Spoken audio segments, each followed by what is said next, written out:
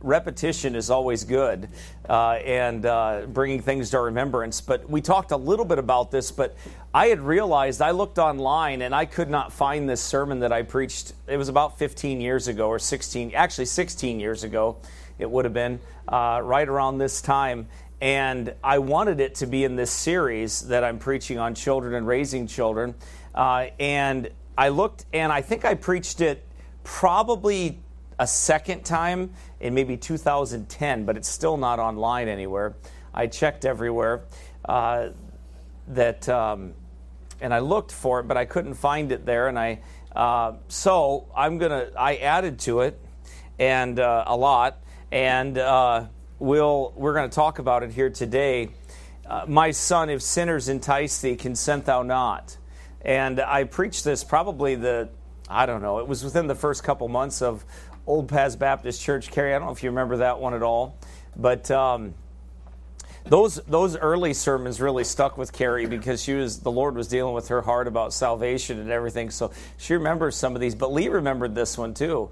But this one won't sound like the other one. It never does anyway. If you preach a sermon twice, it doesn't. But it's important that we understand what the Scriptures say and to give a kind of a complete understanding of that and in this context is important, I think. And so I wanted to backtrack a little bit in Proverbs chapter 1. We did Proverbs chapter 5 probably for over a month straight. We dealt with Proverbs chapter 5. Now we're going to deal with Proverbs chapter 1, and we've already dealt with part of that when we talked about parents and children, but I wanted to be a little specific with this verse here, and I think it'll be a help to you as well. My son, verse number 10, my son, if sinners entice thee, consent thou not. If they say, come with us, let us lay wait for blood. Let us lurk privily for the innocent without cause. Let us swallow them up alive as the grave, and whole as those that go down into the pit. We shall find all precious substance. We shall fill our houses with spoil. Cast in thy lot among us. Let us all have one purse. My son, walk not thou in the way with them. Refrain thy foot from their path. For their feet run to evil and make haste to shed blood. Surely in vain the net is spread in the sight of any bird. And they lay wait for their own blood, and they lurk privily for their own lives. Father, we pray you bless us now as we go through the Scriptures here, and specifically this verse in Proverbs chapter 1 and verse number 10. Help us to apply them to our hearts, and Lord, save the lost, strengthen the saved. We pray in Jesus' name, amen. You know, repetition and putting things in our remembrance is how children learn properly to be what God wants them to be. When we train a child, we are teaching them over and over again what is proper in the Lord. And the same goes for God's people. But children in particular, they definitely need repetition. There are so many times that people believe that children should know something because they've been told once or twice. That they should have it down and they should understand it. This is a mistake, really, in parenting, and it's really a mistake in understanding the character and the nature of fallen man. When you don't understand the nature of fallen man, and you don't understand that you and I are subject to forget things, you wonder, well, how soon can a child forget something that they've learned? Just about as soon as you forget it. Amen? They can forget it. And these things have to be brought to their remembrance. And repetition is the best way to teach that. It is over and over again. So you'll see in the Scriptures the same messages over and over again are given to people, to God's people, for them to be instructed to learn and to grow. And the simplest of things, God has us to remember, puts them into our remembrance over and over again. So we understand them, so we can grow, so we can learn. Okay, and it's important that we do that. You know, God in His Word brings things, simple things, to our remembrance constantly. He's always reminding us of things. And you have to do that with your children. As we are raising our children, we have to remind them of things. I told them once they ought to know this. No. That's why you're an instructor. The Bible says train up a child. It doesn't say teach them one thing and then they already have it. Right? It's why things have to be brought to your remembrance. As a pastor, I have to preach the things of the Word of God to bring it to our remembrance over and over again. Why? Because we let them slip. We can let them slip. We can let sin into our lives by letting principles that we have held to slip. Right. So we have to be reminded of those principles because none of us have arrived. We're still here, and we still have a war, we still have a battle, we still have a race to run, and we have not arrived at heaven's gate yet.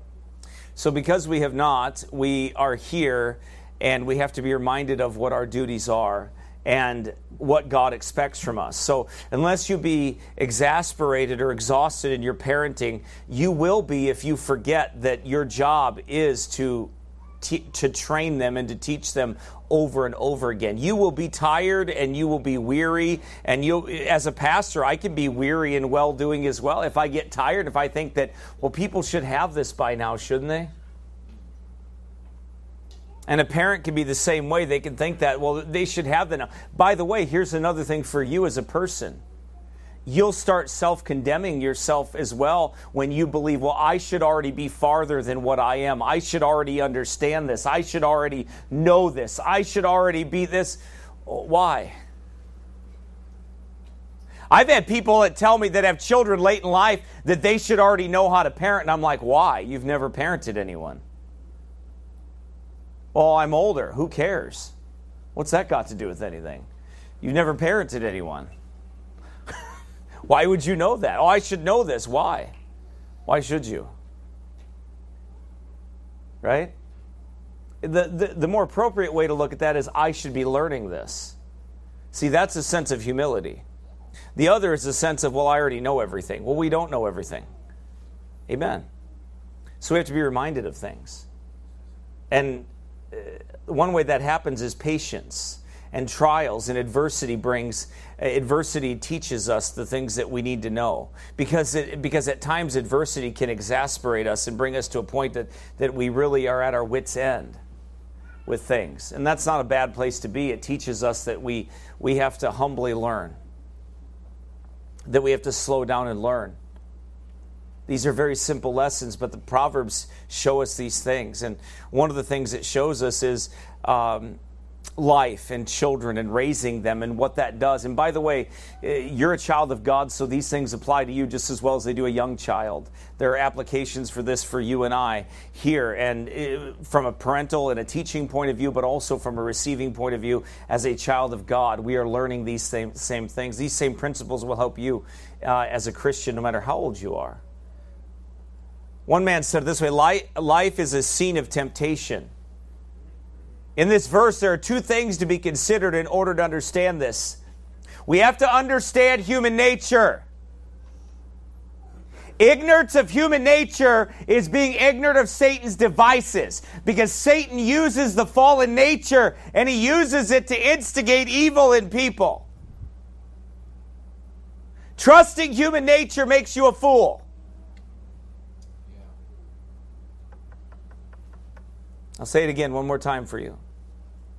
Trusting human nature makes you a fool. We don't trust human nature. We trust the Lord. We don't trust. I mean, the heart is deceitful above all things and desperately wicked. Yeah, I'm saved. I've arrived. Oh, no, you haven't. You're saved, but you got a battle on your hands.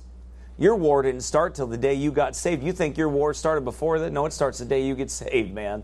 You're in the battle. You're enlisted in the army. Now you get a uniform. Now you get your armor, and God says, "Here you go. Here's your armor. Now put it on."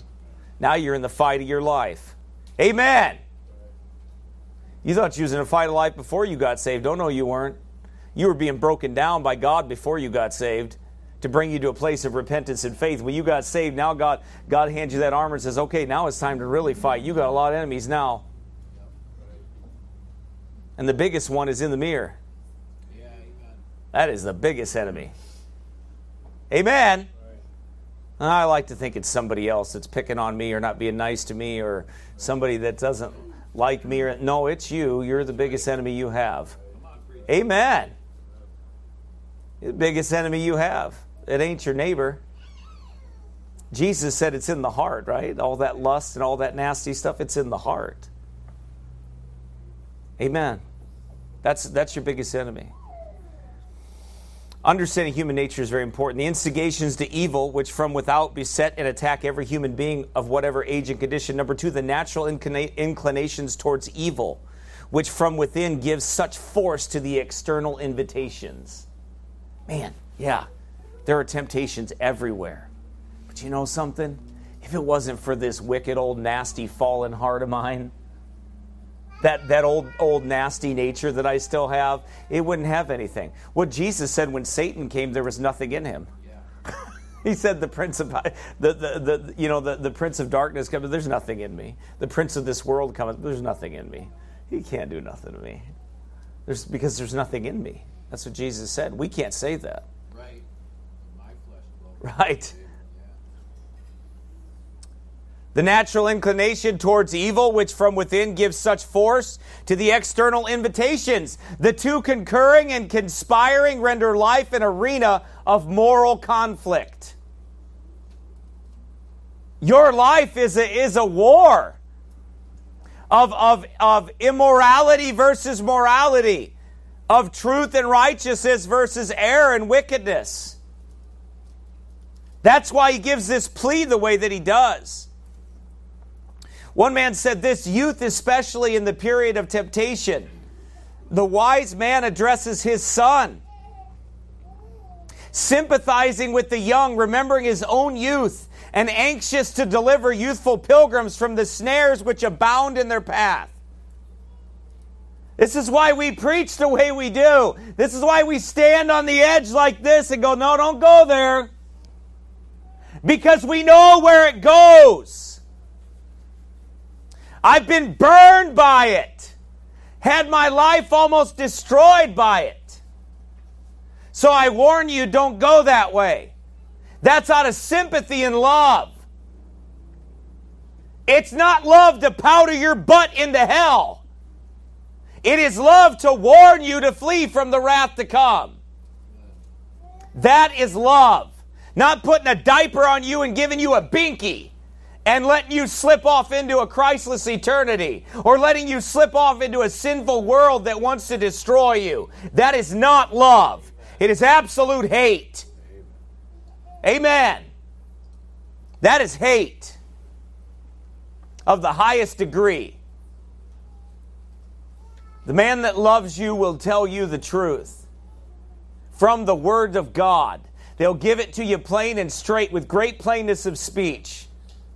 To be very clear so you're not confused. Amen. He warns the youth, and the reason he warns them, in youth the passions are strongest, by which human nature is often urged aside from the ways of wisdom and piety, of virtue and true happiness. In youth the principles and habits are unformed. That's why you're to train up a child in the way he should go, because when they're young, all of their character is not formed yet. The principles and habits of their life have not been formed yet. You know what the hardest thing is to do? Train people that have been trained wrong. Yeah, right. Nah. Yep. Very true. It is the hardest thing. To train people that have been... Ask anybody in any business. Brother Paul's alignment, if you had an apprentice or somebody that comes up and somebody taught them wrong, or they think they know what they're doing, and you try to teach them, it's like, oh man, I'm going to get electrocuted. Just the stress that goes into that, right? Because it's hard. Why? Because their minds have been trained. Let me tell you something. If you've been trained wrong, with wrong theology, with wrong biblical upbringing, with wrong understanding, with bad principles and bad character and everything else at a young age, to train that out of somebody, number one, it does take an act of God. It takes the Holy Ghost sealing them and saving them, but it can be done because, look, we're all here. Amen? So it can be done. But then the second thing is that it takes that person being submitted to God. Right. They have to submit to the Lord, admit they don't know what they're doing. That's right. And then God will begin to teach them.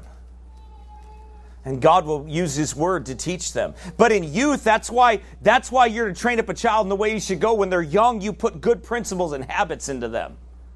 So they have good things into them. Even if they're not saved yet, you're teaching them and training them things that the Bible says. And it's a blessing. And you children better count it a blessing. Amen. You won't know the worth of it until later on. That's right. You won't really be able to respect and love the worth of that until later. Do your best to do it now, but you'll see it as you grow older. If you follow the Lord and you follow the things that your parents have taught you from the Scriptures, if you follow the preaching of God's Word that you have learned, you'll see the benefits of it. You'll see it in your family. You'll see the benefits of it. You'll see the grace of God in it. Amen. In youth, the inexperience exposes to the arts of the crafty and the vile. Youth are very inexperienced, and it's easy to take advantage of them. It's easy for them to be taken advantage of. That's why we have to be very careful and teach the Scriptures very plainly and have that be our authority and not our emotions or our feelings or anything else, not be moved by our own thought process, but very clearly, methodically through the Scriptures.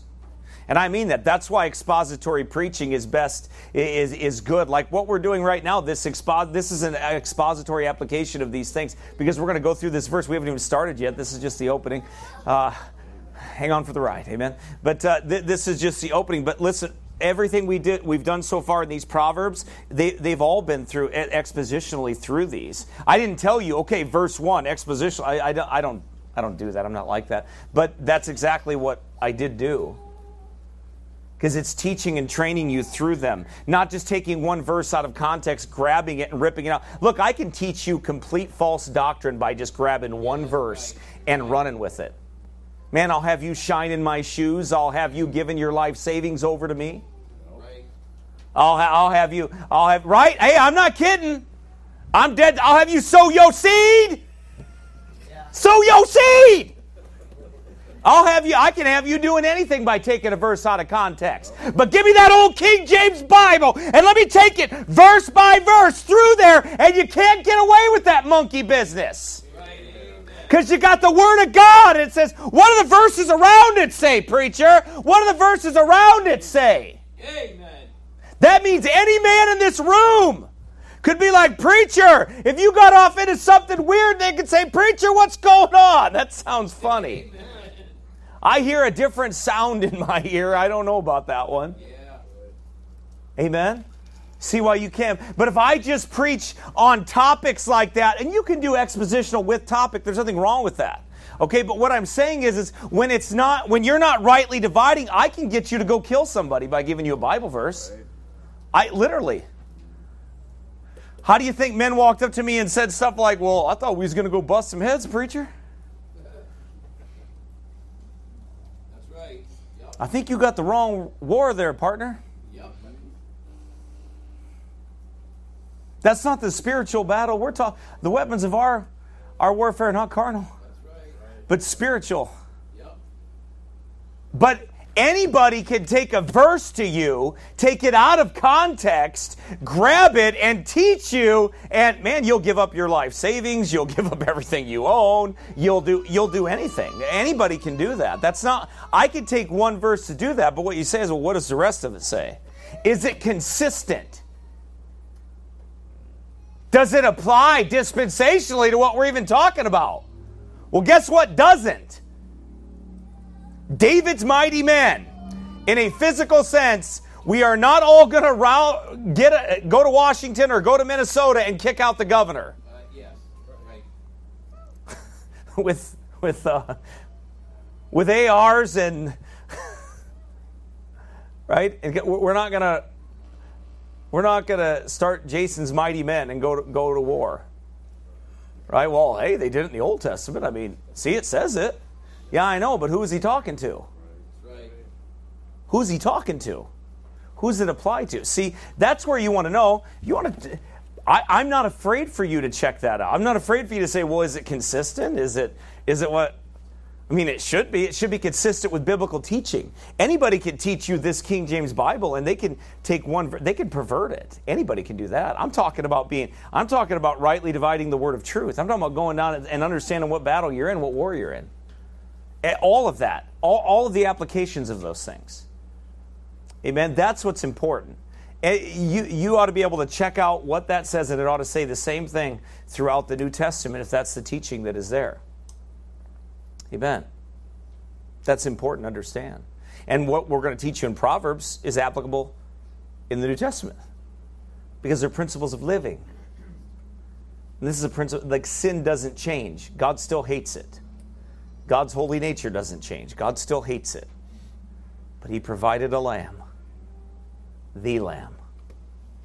Amen? To pay for sin.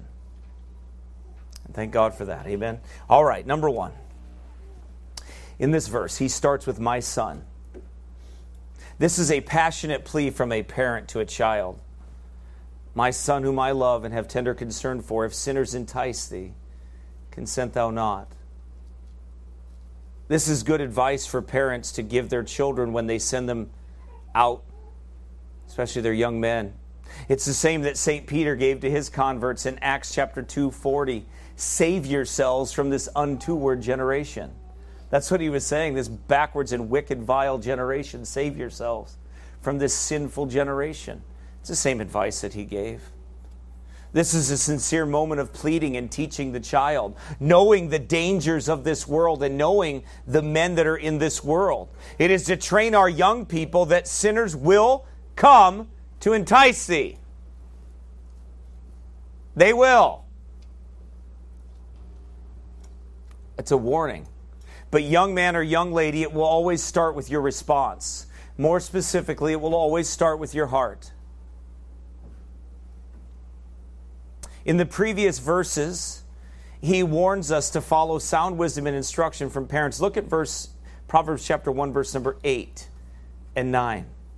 Before he warns him about sin, he warns him about where he should be getting his understanding from. My son, hear the instruction of thy father, and forsake not the law of thy mother. For they shall be an ornament of grace unto thy head, and chains about thy neck.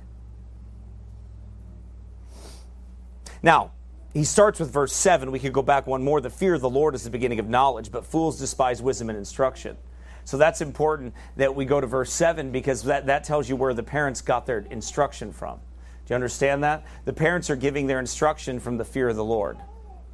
So when I instruct my children, I'm to give them instructions from the fear of the Lord, because I fear God and want to give Him glory. All my instructions for you ought to be the same.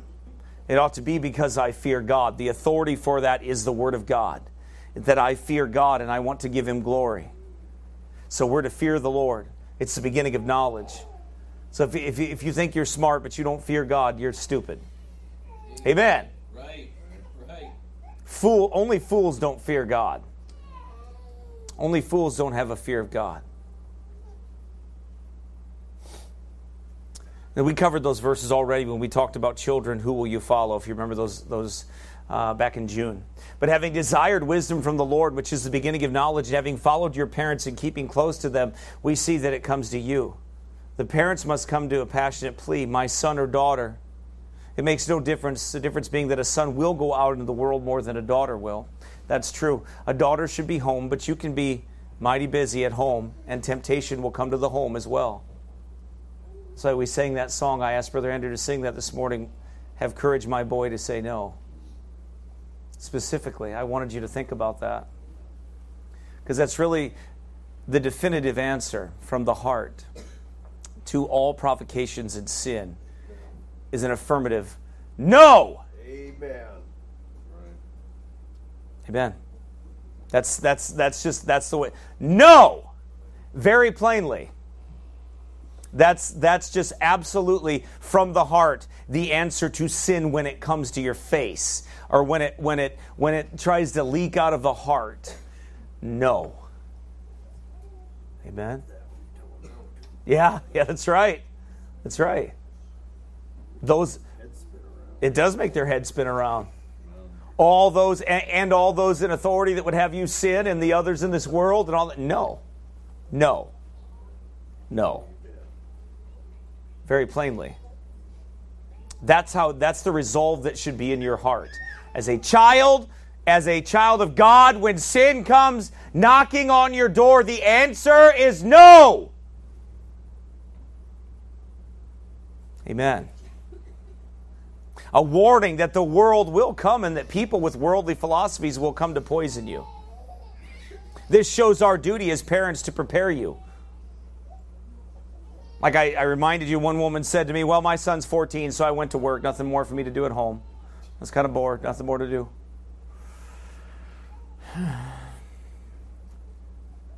Wow. That's foolish. I hope that you don't find out the hard way that that's not true. But the man did say he was considering the words that I said, so I thought that was encouraging. I was happy for him. You know, there's always something for a godly mother to do at home and in raising and preparing her sons and daughters for the future and for sinners who will come. We must give them a ready defense. We have to. All the trickery of the devil and all the sneaky little things, all of that. You know, that's why biblical preaching, when it ought to rip the face off of sin and make it as ugly. Rip the pleasurable face off of sin. That pretty little face that sin likes to come masked in, and just rip it off and show them the raw truth of it. That's what needs to happen. God's way. That they see it, that they understand it, that there's no... Because, see, Satan always conceals the judgment of God on sin. And he always appeals to the lust of men's hearts, but not the consequences for that sin. Number two, who are these sinners that are talked about here? Now, number one, applicably speaking, sinners are those who are lost. Romans chapter 5...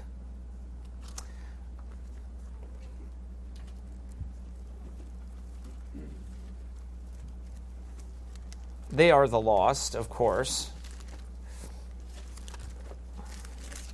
Romans chapter 5. But God, in verse number 8, but God commendeth his love toward us, in that while we were yet sinners, Christ died for us. Christ died for sinners. Amen. Every man born of a woman with an earthly father is a sinner. Jesus is the only exception, because he didn't have an earthly father. Amen.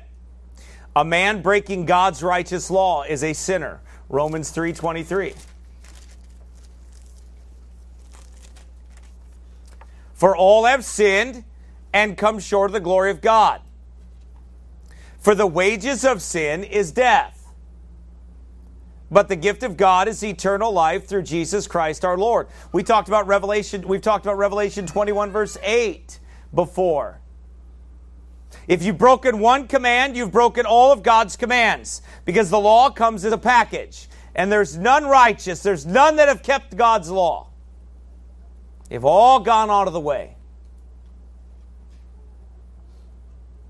If one is broken, you're guilty of the whole package. But the gift of God, eternal life through Jesus Christ our Lord. But these sinners, the difference being that when you are a child of God, you are a sinner saved by grace. Grace makes the difference. And grace, it ought to be seen that grace has made a difference. That ought to be very plain. There are people that will tell you, well, I'm no longer a sinner. Well, what you're no longer is someone, hopefully, Lord willing, that practices, plots, plans sin, and is a professional sinner that makes a career out of sinning. Hopefully that ought to be the case for the child of God. If you're saved, then it's not your career to sin. It isn't what you do best. It isn't what you're known for. It isn't your profession. Your profession is Jesus Christ. Amen. Their profession is sin. Their profession is living in sin. That's the difference. They live in it. They love it. It's what moves them and motivates them. That's the difference in the saved and the lost. A danger, but these sinners are more notorious sinners These are a special group of people, of sinners in the world that purposely want to defile you. There are people out there that purposely want to defile any bit of purity that is out there. And I warn you, they are out there, and they are more subtle than what you believe and what you understand, especially to youth. Because in youth, your discernment is not sharpened. Your discernment is very weak, so you can't tell you're being taken advantage of until it's too late. That's why you have to listen to godly counsel and wisdom, and you have to do things that honor God. But a danger is implied with these. It is the nature of sin to be aggressive. No person was ever guilty of only one sin. His first sin might aptly have been called Gad, a troop cometh. Right? Said one. There was never one sinner yet who did not try to make another like himself, said one. On earth there is a huge propaganda of evil. Hence this world is a place of danger to the young and inexperienced. You have to understand, this is a dangerous world for young people, especially if you have a desire to serve God. That's right. It is an absolute date. There are traps for you everywhere.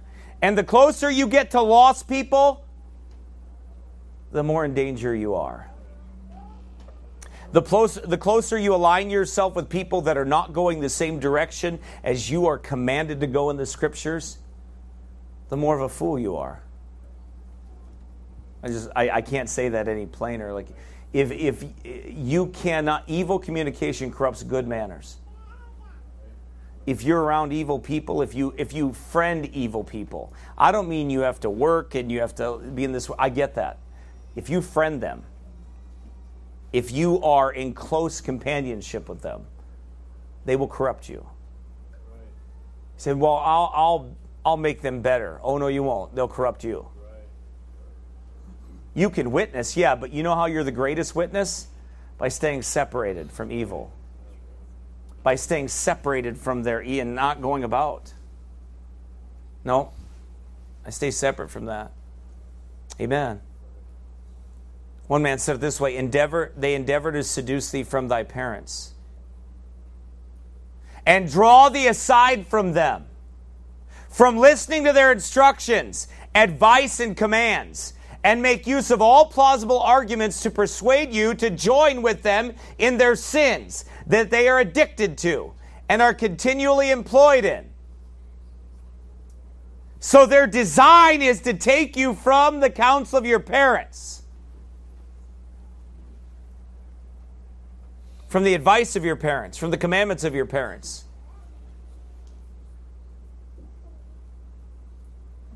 For this is not to be understood of such who are sinners by nature and through infirmity of the flesh, as all men are, but of notorious sinners who are guilty of the grossest enormities, who live in sin, and give up themselves to work all manner of wickedness.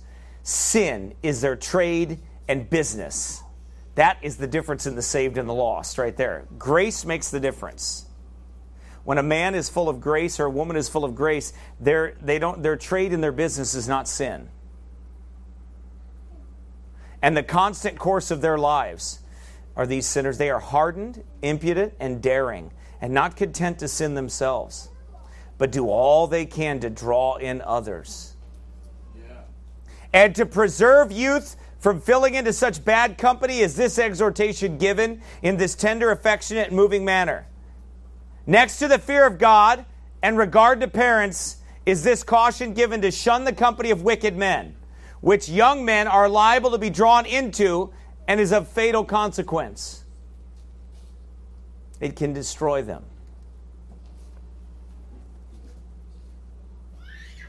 David said, "Gather not my soul with sinners, nor my life with bloody men, in whose hands is mischief, and their right hand is full of bribes. But as for me, I will walk in mine integrity. Redeem me and be merciful unto me. My foot standeth in an even place. In the congregations will I bless the Lord." Amen? That's the difference. Remember, children, if you are here and have trusted Christ as your Lord and Savior, sin is no longer your career. You are called a saint by God. The Bible over and over again tells us that we are saints, that we are the sons of God, that we are the servants of God. Specifically, that is who we are, and that is what God has commanded us to do. So his plea is, my son, if sinners. Next he says, if they entice thee.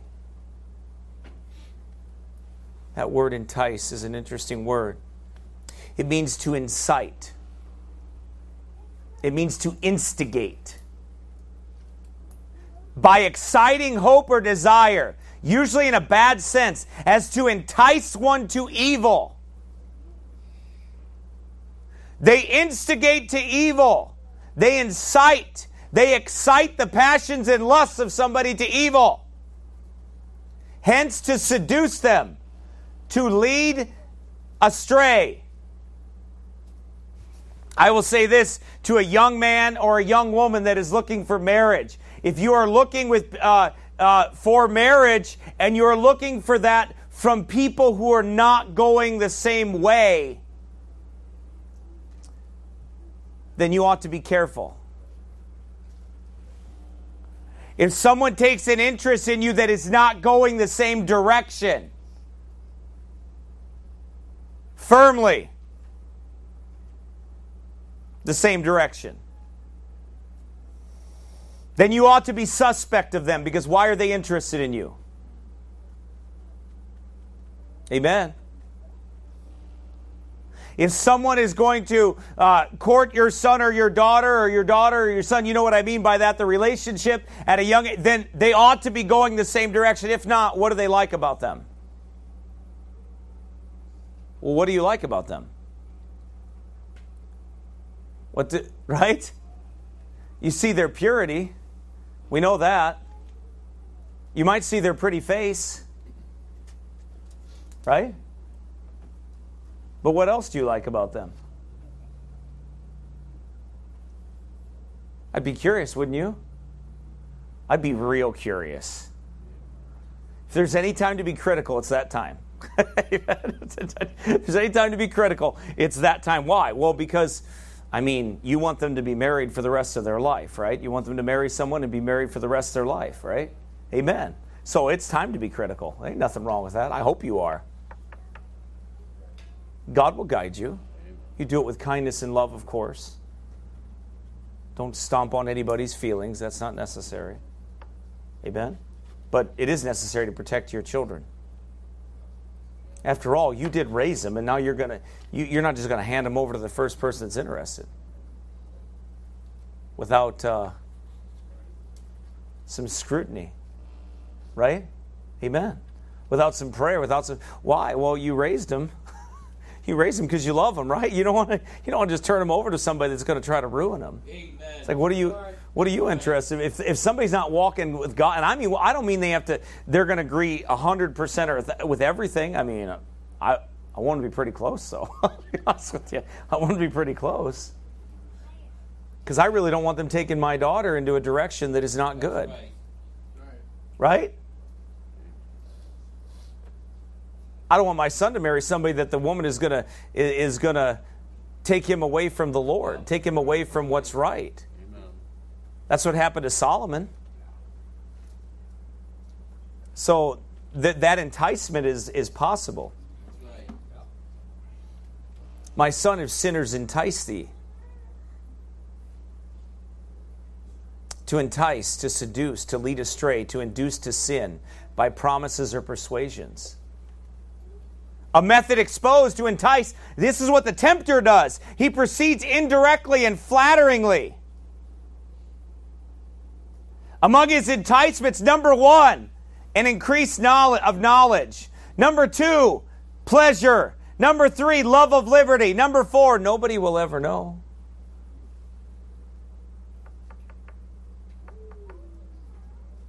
God always knows. God always knows everything. Right. Children, learn this one principle young and ask God to give you a heart for it. No matter if any man sees me, thou, God, seest me. Please remember that. Please. Remember that if your mom and dad don't see you, if your pastor doesn't see you, if your friends don't see you, just please remember, thou God seest me. That God always sees you. It will keep you from sin. Because you will remember that God is watching me. It will keep you from the grossest and most immoral of acts and things that without the watchful eye of parents at times, because we are finite beings that fail, it will keep you from evil if you remember that God sees you. And if someone ever tells you, but so-and-so won't see it, or this person didn't see it, your response should be, thou God seest me. God always sees it. And if I remember that principle, if I hold it dear to my heart, that God will always see everything that I do, and I keep that in my remembrance, that all of my steps are ordered by the Lord, that God sees what I do, it will keep me from evil when the watchful eyes of my parents are not upon me. When I have opportunities to sin against God, when I have opportunities to sin against my parents, when I have opportunities to do things that are wrong, when temptations come and surround me and they press upon the soul, and the youthful lusts come after me, and my passions are worked up and my desires are, and there's opportunity to rebel and to do things wrong. Thou God seest me. You remember that. It will help to preserve you from evil.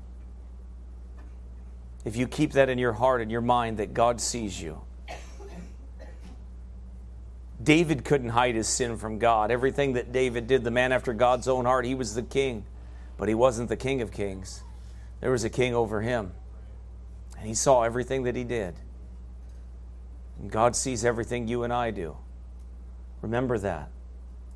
Because in your youth, passions can take you very quickly.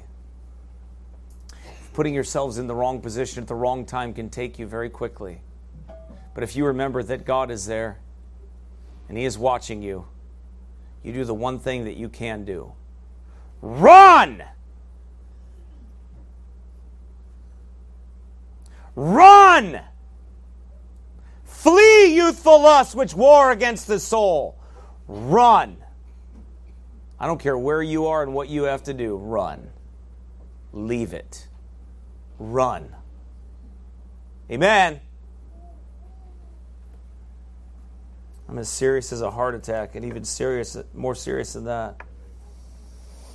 Sinners want to entice the righteous. They're not content to mind their own business. Boy, they tell you, why don't you just mind your own business, preacher? Why don't you just quit preaching? Why don't you just go home? Go home. Nobody wants you here. Go home.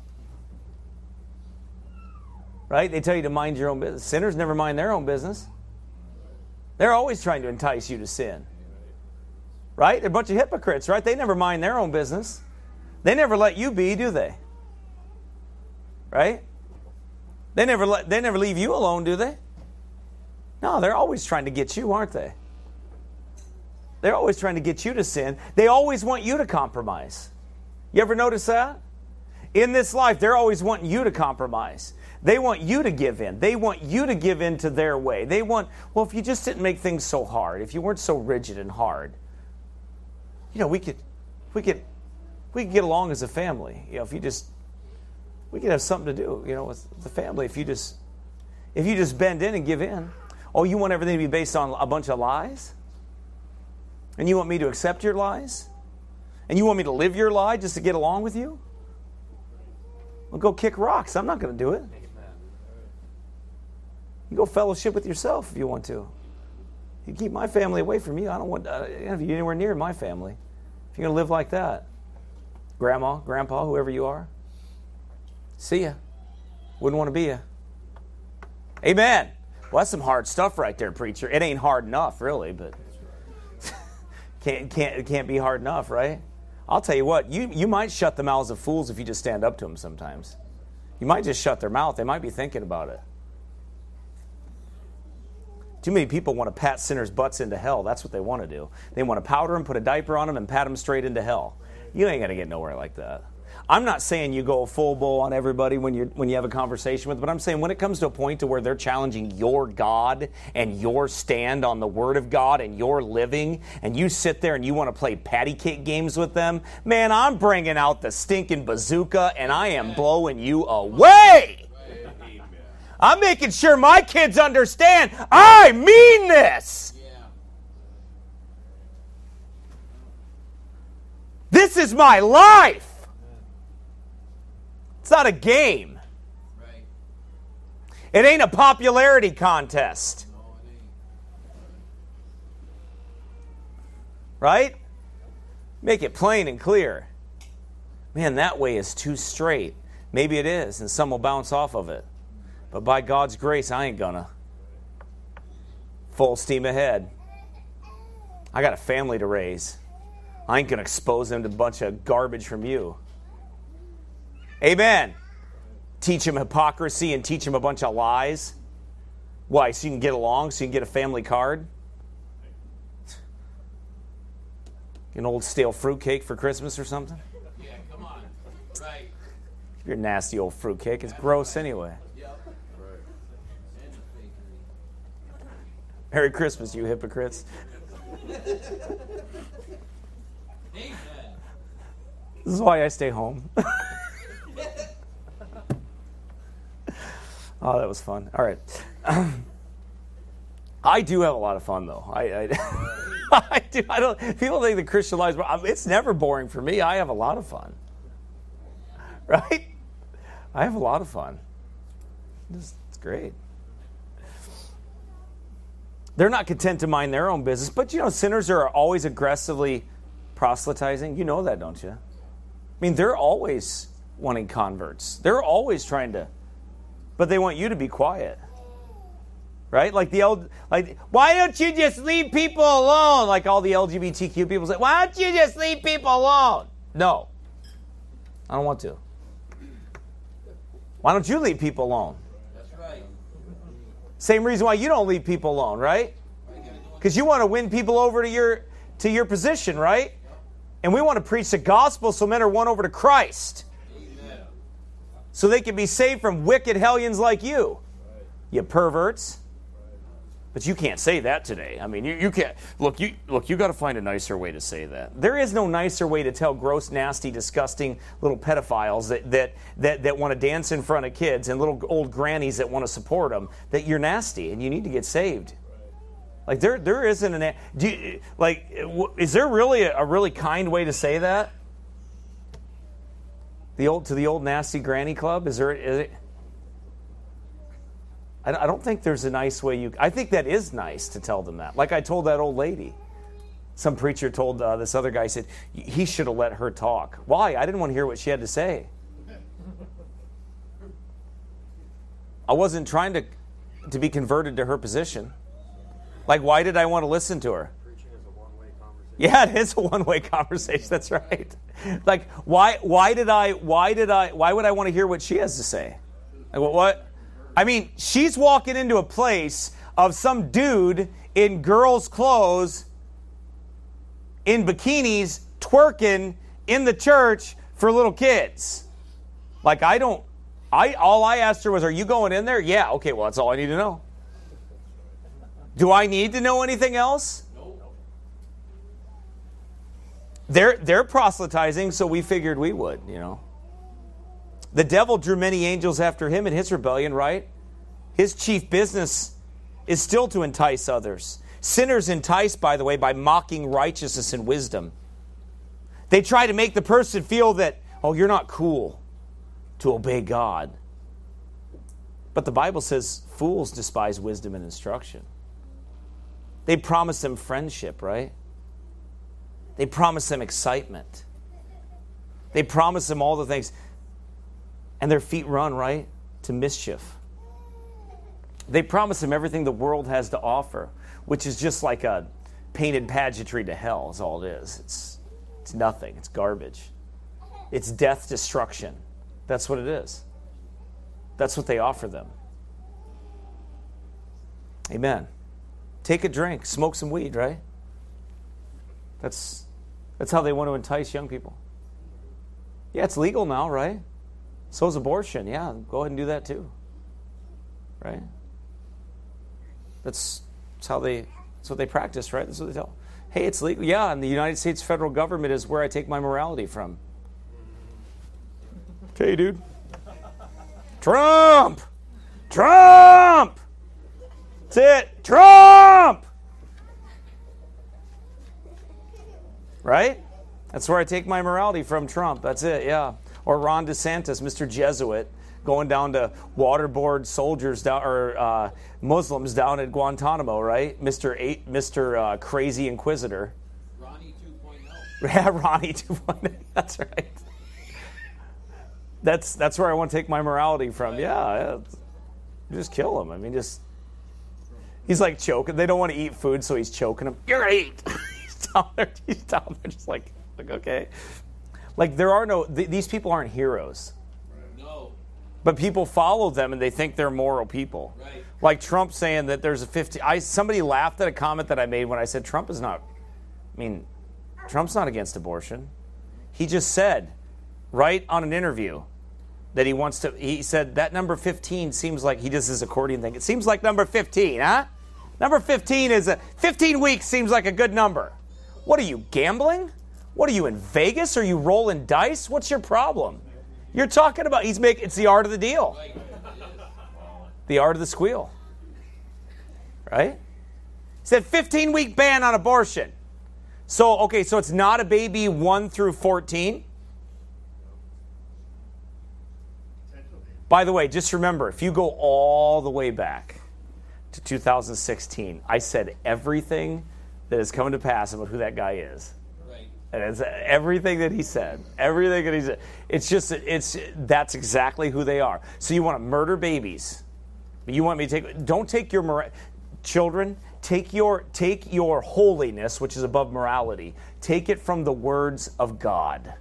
Don't take it from slimy, gross, disgusting little politicians. Right. You know, like the senator that just got caught with $480,000 in his sock drawer. No, I'm not kidding. And gold bars. He had gold bars and he had $480,000. Well, where's that from? That's from your check. Where's that $480,000 from? That's from you. That's where you think it came from. That's from you. You want to know why you don't have $480,000 and you ain't got no gold? Yeah, you got to work harder. Make America great again. For who? Who are we making America great again for? For Bob Menendez, the senator that had $480,000 tucked in his underwear drawer. He's just going through their cops are like, man, we found $100,000 in his undies. We found $100,000 over here in his socks. Got gold bars sitting over here. I think we better indict this guy. Yeah, you think? I don't know. Maybe just. How do you think all these guys? How do you think they all go into the Senate and they make $200,000? They come out with like $300 million. So that guy had $480,000 in cash sitting in his house and gold bars. Who gave him that? I don't know. The guy that wanted him to vote a certain way? The corporation that wanted him to vote a certain way? What's the point? Don't take your morality from these people. My son, if sinners entice thee, and they will, consent thou not.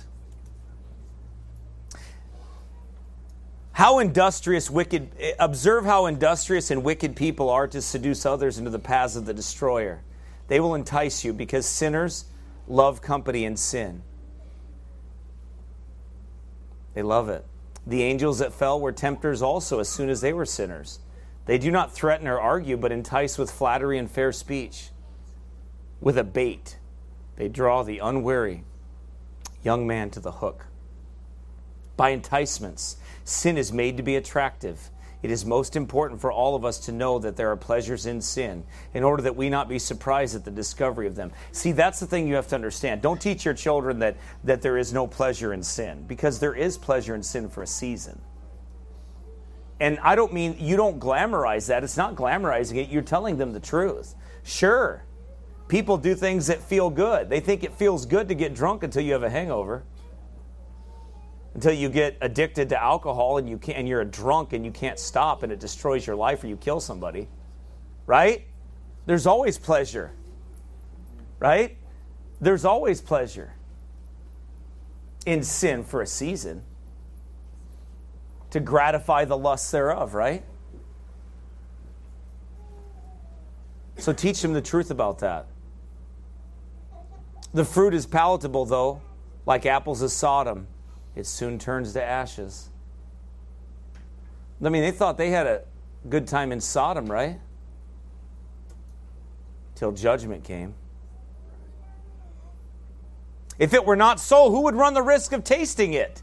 If stolen waters were not sweet, who would choose to wear the brand of a thief on his conscience? Herein is the great power of temptation. By slow degrees and soft inducements, the evil is wrought. The subtle serpent succeeds where the roaring lion fails. Delilah conquers the man whom no Philistine warrior could overthrow. Many mighty men have been slain by her. Many strong men. There's a peculiar peril of youth. Youth are endangered by three things. Number one, the invitations of the unholy. Sinners entice. Companionship is dear to the young. You listen, young people, please. Companionship is dear to young people and is very powerful over it. Its heart is open, trustful, and responsive. It rejoices with keen delight in the confidences of friendship. You like to be able to have a friend you can confide in, right? Everyone likes that. And when one who advances has been received and who has been welcomed as a congenial companion says, "Come," it is hard for friendship to refuse. This more especially when the solicitation comes from him who has a strong will or an amiable and fascinating disposition. Somebody becomes your friend and it's hard to tell them no. The heart of youth is very powerfully drawn, sometimes to good, but too often to evil, by the charm of early friendship. That's why it's so important that you and I love one another, that we walk in purity and that we're kind one to another. It's so important that no one in this room shuns anyone, that you're kind to everyone. I'm not saying you're always going to, agree on everything, but you know what? We agree on one thing. By this shall all men know that you're my disciples, if you have love one to another. That's our love, not our love for the lost, but our love for each other, the saved, the children of God. Don't shun other believers in Christ in this church, other brothers and sisters. Be kind to each other. Be patient with each other. Be long-suffering with each other. Don't dismiss somebody because you're annoyed by them or you're annoyed by the way they talk, or maybe they talk too much, or don't do that. They might in despair, they might go seek friendship somewhere else. That's not good. Amen. I'm being dead serious when I tell you that. You and I we're to be friends one day. And if you got a younger person like that, you take them under your wing and you be kind to them. You don't be abusive to them. Encourage them. Be a friend to them. Why? You don't want them going to seeking friendship from somebody else, do you? Do you want them, or do you want them to be friends with those that are around them that you know care about them? Amen. People ought to be friendly one to another. They ought to love each other. In this church especially. Why? We have the truth. We have a greater responsibility. Right. We don't shun one another. We don't treat each other poorly. But we love each other. We're kind to each other. We're patient with each other. Especially these young people. They ought not ever feel like they're a nuisance. Amen. They ought not ever feel that way. They ought not feel like that. We ought not think that we're better than them. But that we encourage them and we teach them and we're kind to them. And long-suffering with them. Amen? That's important. It is, because we don't want them seeking friendship at other places. We don't want that. Amen. We don't want them seeking the wrong friends. Because children desire companionship. They desire to have friends.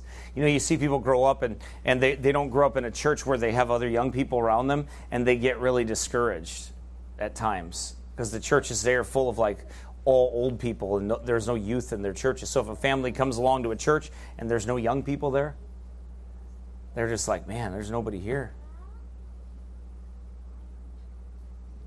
Well, you and I have to be those friends. Amen? We got to remember that. We got to be that way. It's important. Amen. Young people should be taught to be kind to each other. And if you see your children not being kind, you correct them. Amen. You correct them, you teach them. No, we don't do that. We don't play cliques and we don't play games like that. We don't ostracize people and we don't treat them poorly. We don't do that. Amen. Somebody might be different, have a different personality. Some might different, they just might be a little different. Don't you shun them or treat them poorly because of that. You encourage them and you be their friend. Amen. That's biblical love, and that's what God expects from everyone in this room. Amen. All of us, because we have a responsibility to teach them. If God's brought you where He's brought you there for a reason, and it's to love others. He didn't give you all the experience and the time and everything else for you not to share it on others. Amen. But if you shun them and treat them like you're better than them because they may annoy you at times, or they may talk too much, or like my British friends say, they may niggle you. It's my niggle. It's my new favorite word. It was for a while. Right? People may niggle you. Scott, have you ever heard that word? Not till I taught you? Okay, good. All right. Remember that. Look it up. Hey, an Irish guy, Joe McDonald, said it to me the first time. And I laughed for like a half an hour straight when he told me, I think. I was like, really? That's a real word?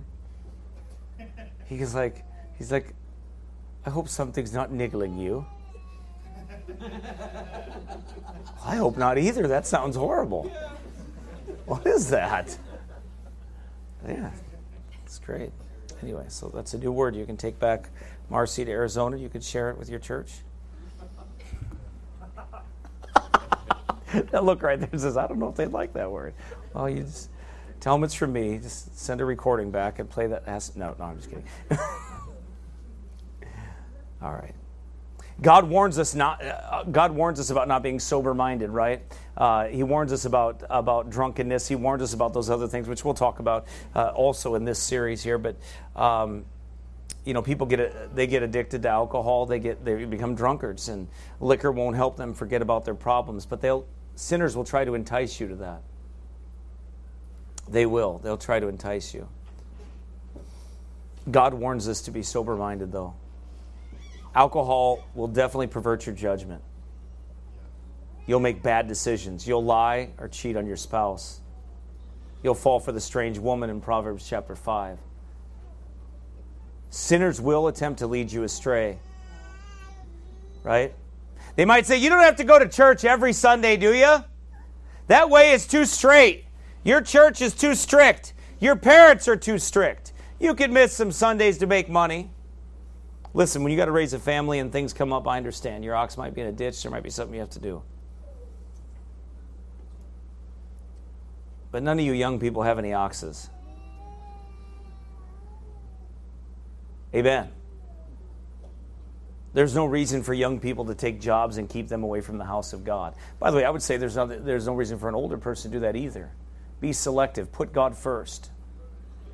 Amen? There are times when emergencies come up. I understand. There are times, but you shouldn't plan that. Those are things that are not planned, right? And that we have to do. But we shouldn't plan that. We shouldn't plan to be away from God's people like that. Things come up. Things happen. But Sunday is still the Lord's day, right? We still need to be with the saints of God. But people in this world will do all they can to keep you from that. They'll try to discourage that. As a young man makes decisions now, as parents, teach your children what is important. Is it money? Is that more important? We talk about a good Christian work ethic. That does not involve working yourself to death and never seeing your children or spouse. That's right. And not being faithful to the house of God. Amen. You know, you work all kinds of hours and never see your family to make money. That's not good either. That's actually wrong. Fathers should know their children. Children should know their fathers. Yeah, they know him as a hard worker, but you know what? They also know him as being there. Amen. It's important. Work yourself to death. You got nothing left for anybody else. And that's what this world will do. They'll use you. Yes. They will Amen. beat you. Right? They'll beat you up and burn you out. Not think twice. Right? Until there's nothing left for your family. That's right. So you got to balance that, okay?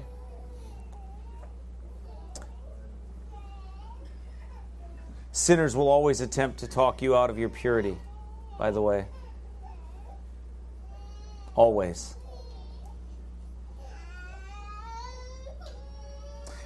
Lastly, consent thou not. I think we'll get through this. I better hurry. What does it mean to consent? My sinners, my sinners, my son, my little sinners. That's for I can change that out to the world, right? But we're preaching on the street. We can preach that, right? Little sinners. But my son, if sinners entice thee, consent thou not. What does it mean to consent? To be of one mind, to agree. When we yield that which we have a right to withhold. The Bible warns us not to agree with sinners. Consent thou not. Let no man deem himself the helpless victim of temptation. God is faithful, who will not suffer you to be tempted above that you're able. As a child of God, your temptation is not greater than you can take. God always gives the way out.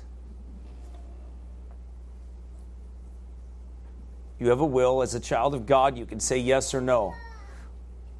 We are not responsible for meeting with temptation at times, since even Christ felt the cruel force of this trial. But we are responsible for the way we behave under it. One man said, "'Tis one thing to be tempted, another thing to fall." Now the resistance of temptation must be immediate and thorough. The tempter entices by gentle degrees, but the tempted must resist at once and with decision. He must not begin with the retort courteous, but with the lie direct. See, these people will come to you subtly. Don't be subtle with your response.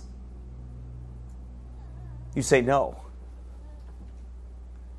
When someone wants you to compromise in that area, or to be given over to temptation of whatever it is, whether it's sexual lust or whether it's alcohol or drugs or whatever it may be, fornication, whatever it may be, no, it's firm.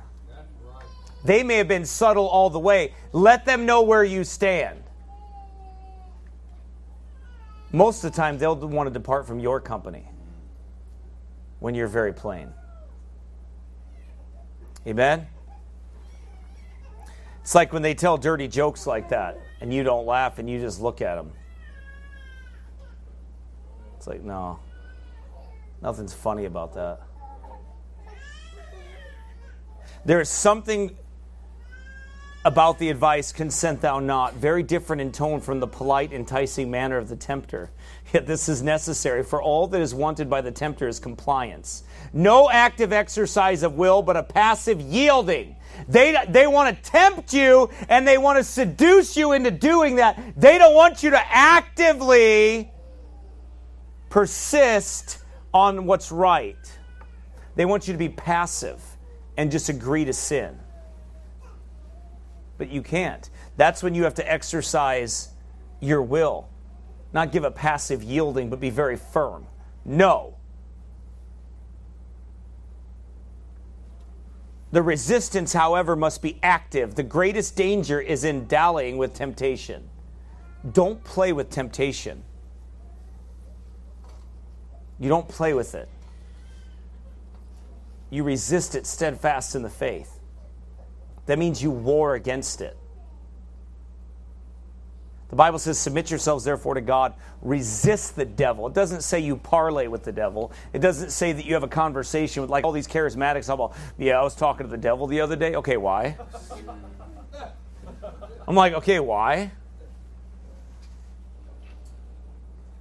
Why? I was having a conversation with the devil. I don't think you should do that.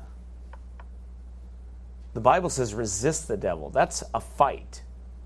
And it's not a physical fight, it's a spiritual one. And you resist him with the Word of God. Well, how do you resist him? Peter tells you how you resist him. In the Word. Faithful. Steadfast in the Word. You resist him steadfastly in the Word. There's just no, you just turn around and no. That's what Jesus did. He told him, depart. Get thee hence, Satan. Right?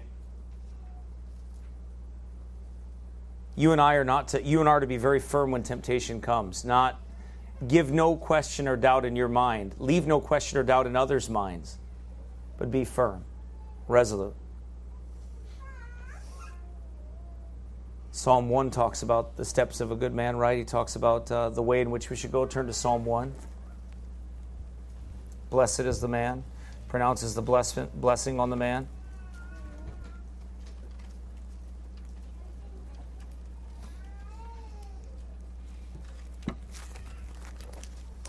Blessed is the man that walketh not in the counsel of the ungodly, nor standeth in the way of sinners, nor sitteth in the seat of the scornful. But his delight is in the law of the Lord, and in his law doth he meditate day and night. Amen. He shall be like a tree planted by the rivers of water. Why? Because he didn't stand in the way of sinners. He didn't sit in the seat of the scornful. He didn't walk in the counsel of the ungodly. So God blesses him. God bless you. God warns us about these people. James warns us in James 4:4, ye adulterers and adulteresses, know ye not that the friendship of the world is the enemy with God, is enmity with God? Whosoever therefore will be a friend of the world is the enemy of God.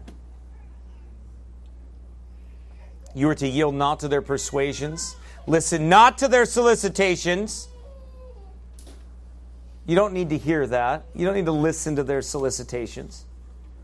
They're selling you on sin. Don't listen to that. Listen not to their solicitations. Show no liking and approbation of them. Assent neither by words nor deeds. Do not say, thou wilt. Say, I will not. And abide by it. Be deaf to all their entreaties and proof against all their persuasions. That's how you consent thou not. You do not consent to that. How cautious young people should be that they be not seduced by them. Though they entice thee, they cannot force thee. Do not say as they say, nor do as they do, or would have thee to do. Have no fellowship with them. The first great danger which besets the simple and the young is that of evil companionship. You get around the wrong people and you befriend the wrong people, you're going to get into sin. I don't care how you were raised, you will get into sin.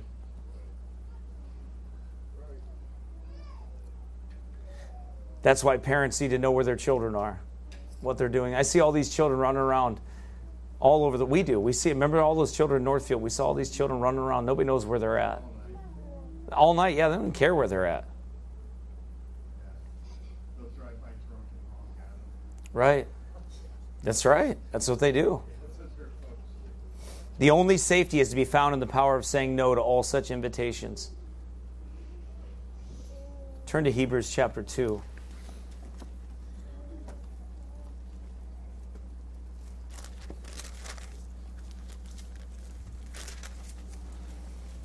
Verse number 18.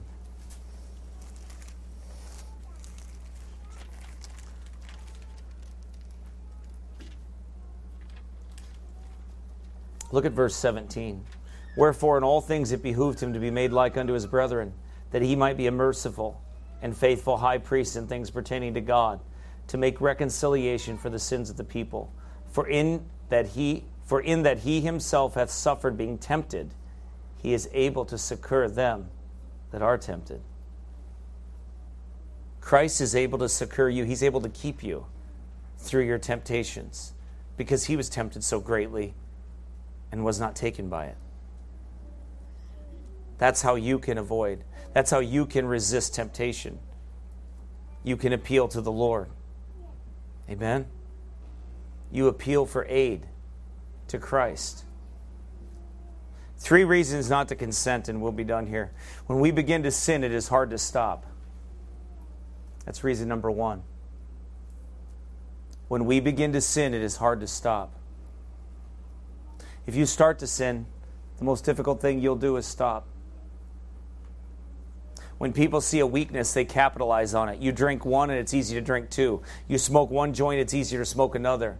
Society today is acceptable more so than 20 years ago when I preached this sermon 16, 17 years ago. Today, nudity is normal. Porn is accessible on phones. Drinking is condoned by professing Christians.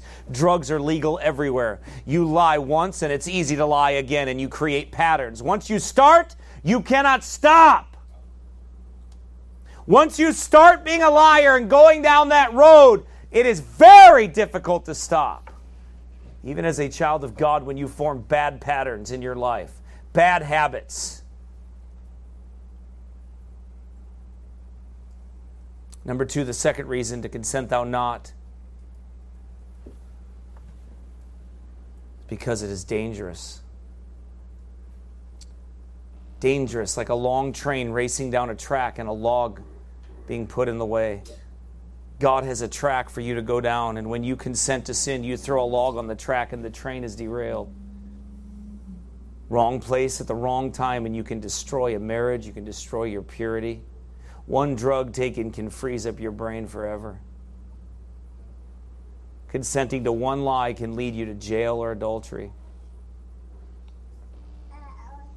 Consent thou not, because sin is dangerous. Very dangerous. Consent thou not, because sin is disgraceful. Sin is disgraceful in the look that it gives us. The way the transgressor is hard. I remember a story, and I used it back then. I've used it a couple times, but I remember a story of a painter that was painting this little boy, just a young boy, and he had such an innocent and angel-like face. And he was painting this little boy, and he painted it, and he had that picture. Years later, went by like 20 years later, and a man that came up to him on the street, he was a street painter, I think, and the man came up to him on the street, said, "Can I paint your portrait?" And this man, he looked really rough. And he said, "Sure." And he painted his picture. And the young man that wasn't very old told him, "That's me." And he saw what sin did to that man, how sin can destroy you. I've met people before like that.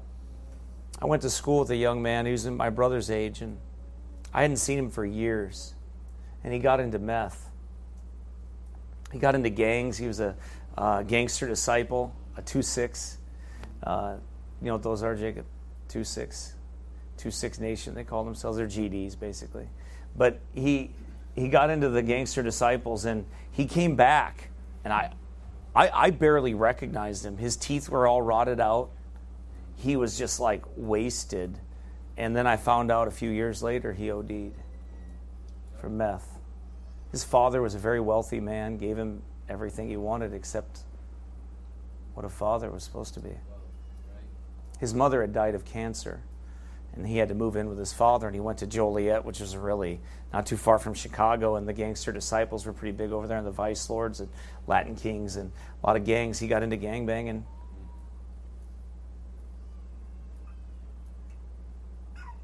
The way of the transgressor is hard. Sin will take you farther than you want to go. Sin will keep you longer than you want to stay, and sin will cost you more than you want to pay. Always. Consent thou not, because it is disgraceful in the company that it puts us in. The Bible says, whosoever committeth sin is the servant of sin. Sin brings us into the company of the devil and his fallen angels. When we continue in sin, we put on the chains that are meant for the devil and his fallen angels. Instead of showing the robes of righteousness of Christ. I don't mean that you lose salvation. I'm not talking about that. But what you do is taint the sanctification, and you dirty and defile your garments. David was ashamed of the sin that he had committed. I think God gave him a venereal disease. He had fire in his bowels. You won't sin against God and get away with it like that and live like that. Consent thou not, because sin distorts the view of Christ.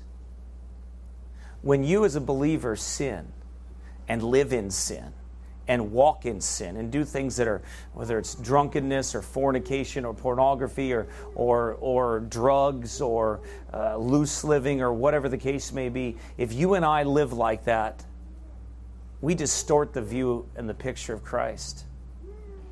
Paul said that we were an epistle written on his heart, right? We're living epistles, right? Written on his heart. So we are those living epistles, right? You are the only Bible that some men will read. Now, we want them to read the Scriptures, right? We do. We know that's where the power of God is. But they're going to see your life, and they're going to look at it. And they're going to watch your life. And it matters how you live. It matters that you and I, like we talked about on Wednesday night, that we're to be trophies of His grace. We are to be those trophies. People are supposed to look at us, not to bring us glory, but it brings God glory. Because we're His trophies. We don't belong to ourselves. We belong to Him. And we're to show the glory of God in our lives. People are to see that. Lost people are to see that. They're to see it and they're to grow. People see Christ through His people.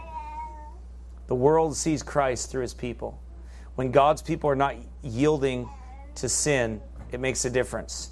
We are to be that peculiar people. Turn to 1 Peter chapter 2. We're almost done here. We just got a couple scriptures and we're done.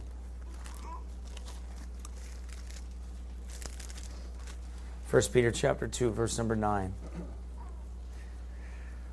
But you're a chosen generation, a royal priesthood, a holy nation, a peculiar people, that you should show forth the praises of Him who hath called you out of darkness into His marvelous light. We're to show forth the praises of Him who hath called us out of darkness. Right? We're to awake out of sleep. Amen. It matters how you live. And if you consent to sin and you give in to it, you defile your garments. You dishonor the Lord. It brings you into shameful company.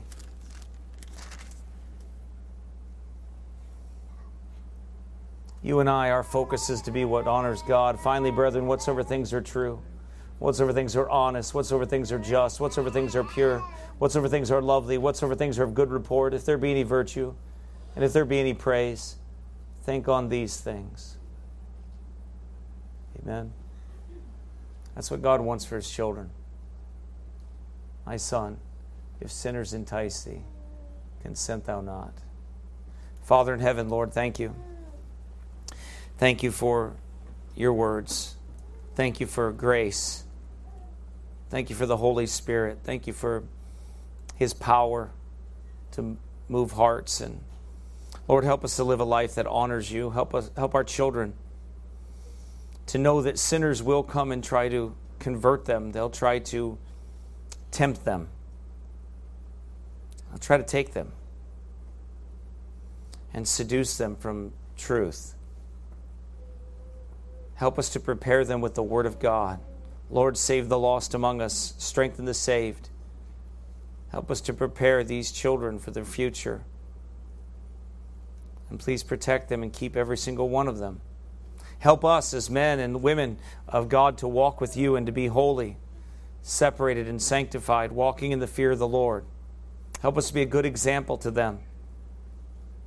Lord, please help us to put down sin and temptation in our lives by the power of God, by the grace of God.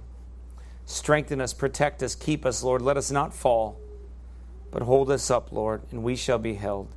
In Jesus' name we pray. Amen.